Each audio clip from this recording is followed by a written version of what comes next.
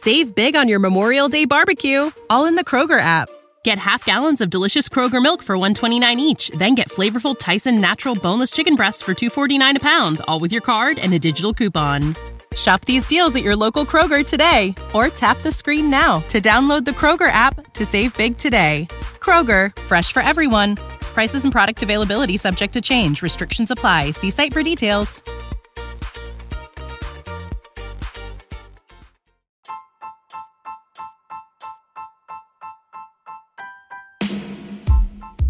So far, I have told you about sharing the public key through valid digital certificates. Digital signatures add another layer of authenticity and non-repudiation. Digital signatures follow a different approach for identity verification, wherein the individuals use their private key to create digital signatures, which then can be decrypted using the public key from its key pair to verify the authenticity of the signature. Digital Signature Algorithm, DSA, Rivett-Shamir-Adleman Signature Algorithm, RSA, and Elliptic Curve Digital Signature Algorithm, ECSA, are the few commonly recommended secure algorithms for creating digital signatures. Hello, welcome to the next episode of Get Certified Together program by TechnoCoff, your free online knowledge sharing community. Visit our website, www.technocoff.com for more information. In this episode, we will be covering the next section of the CompTIA Security Plus certification exam. Let me start with the very first topic, cryptography. Cryptography is the mechanism of encrypting and decrypting any information using computational algorithms to ensure the protection of data in transit or data at rest. Cryptography ensures following. Number 1, confidentiality of data in all three states, at rest, in transit, and in use. This can be achieved by using encryption. Number 2, the integrity of data. This can be achieved by using hashing. Number 3, authentication of the users accessing a system. This can be achieved by using key pair. Number 4, data obfuscation, or converting data unintelligible and unclear. This can be achieved by using salting. Number 5, non-repudiation. This can be achieved by using digital signatures. And number 6, transport layer security, TLS. This can be achieved by using digital certificates. There are broadly two types of cryptography mechanisms for encryption and decryption. Symmetric encryption uses the concept of a single key for encrypting and decrypting the data. Asymmetric encryption uses the concept of key pair, with one public and one private key, for encrypting and decrypting the data. Data encrypted with the public key can be decrypted using the private key from the same pair. And data encrypted with the private key can be decrypted using the public key from the same pair. Let us understand more about these two types of encryption mechanisms and different commonly used algorithms. Symmetric encryption is the single key encrypt and decrypt mechanism. Various algorithms can be used for this kind of encryption. DES, or DES, stands for Data Encryption Standard, uses 64-bit blocks and 56-bit key lengths to encrypt the data. 3DES, or 3DES, performs DES functions 3 times over, hence called 3DES. It uses 64-bit blocks and 112-bit key lengths to encrypt the data. AES, or Advanced Encryption Standard, uses 128-bit blocks and uses 3 different key lengths. 128-bit key, 192-bit key, and 256-bit key.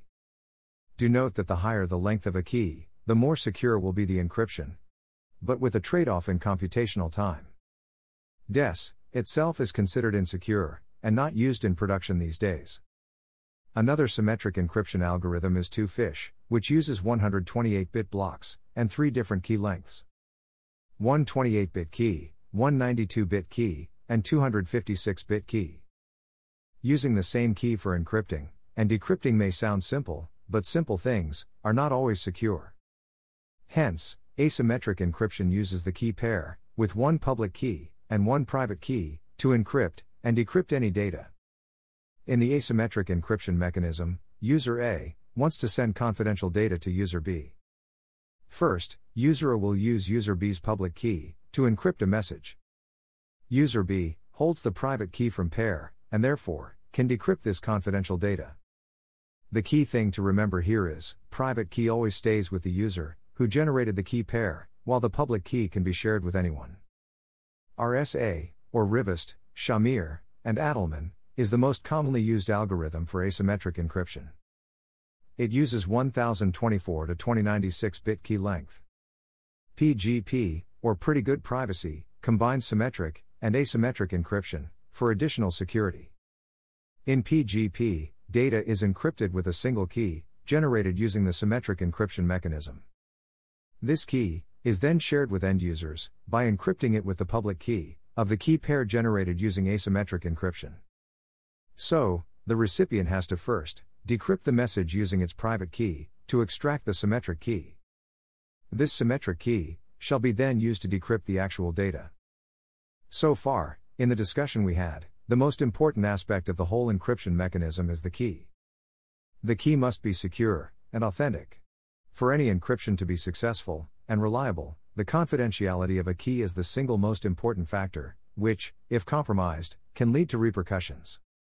Some of the ways to ensure the secure exchange of a secret key are Diffie-Hellman, key escrow, key stretching, and hardware security modules. Diffie-Hellman key exchange is a method of securely exchanging cryptographic keys over a public channel. Key stretching is the mechanism to add random salt values to a key for increasing its length. Key escrow uses an escrow arrangement where a third party holds all the keys safely and provides them to the user in case the original is lost or compromised. When discussing asymmetric encryption, I mentioned that a public key is shared openly for the sender to encrypt the data and send it to the receiver, who owns the private key from the key pair. But, who validates whether the public key has been used to encrypt the message in the first place, is indeed part of the receiver's key pair. Public key infrastructure, or PKI, is the mechanism of trusting the source of any public key by issuing the X.509 digital certificates. These certificates are associated with the individual's or organization's identity. They are approved by the certificate authorities, or CA. Any user who wants to create a digital certificate for its public key needs to send a valid certificate signing request, CSR, to certificate authorities, which verifies all details of the individual and issues certificate. This certificate has many use cases. It can be used to identify servers and websites in the client browser's TLS session. They can also be used to encrypt messages, using the public key associated with them. Certificate chaining is the scenario where a digital certificate is validated by a chain of CS, both internal and external, to the organization. The topmost authority in the certificate chaining scenario is called root CA. We can also have the same certificate for the multiple domain names. This common certificate is called the wildcard certificate. Commonly used certificate formats are .pem, .der, .crt, etc. Hashing is the mechanism to turn readable information into a random set of data. This random data, once reverted, gives us actual information back. Any change in input, no matter how much small it is, will completely change hashed output value. The few commonly used hashing functions are Message Digest 5, or MD5, which uses 128-bit hashes. MD5 is proven insecure now. More advanced, Secure Hash Algorithm, or SHA, is used now. SHA-1, with 160-bit hashes, SHA-2, with 224, 256, 384, and 512 bits hashes, and SHA-3, with dynamic bit length, are three different commonly used SHA hashing algorithm variants. So far, I have told you about sharing the public key through valid digital certificates. Digital signatures add another layer of authenticity and non-repudiation. Digital signatures follow a different approach for identity verification, wherein the individuals use their private key to create digital signatures, which then can be decrypted using the public key from its key pair to verify the authenticity of the signature. Digital Signature Algorithm, DSA, Rivett-Shamir-Adelman Signature Algorithm, RSA, and Elliptic Curve Digital Signature Algorithm, ECSA, are the few commonly recommended secure algorithms for creating digital signatures. TLS Handshake is a subcategory of PKI-based communication using digital certificates for secure communication between server and client, used by the HTTPS protocol. For this handshake, the web server sends its public key with the digital certificate to the client's web browser, which then verifies all information for the web server, with mentioned CA in the certificate. Once it's verified, the public key sent with this digital certificate is used by the client to encrypt an ephemeral session key. This encrypted session key is sent to the server, which decrypts the message, using its own private key. All communication from now onwards uses this ephemeral session key, which is temporary and unique, hence cannot be read by the eavesdropper. This brings us to end of the episode 4 of the Get Certified Together podcast from Technicoff on the CompTIA Security Plus exam.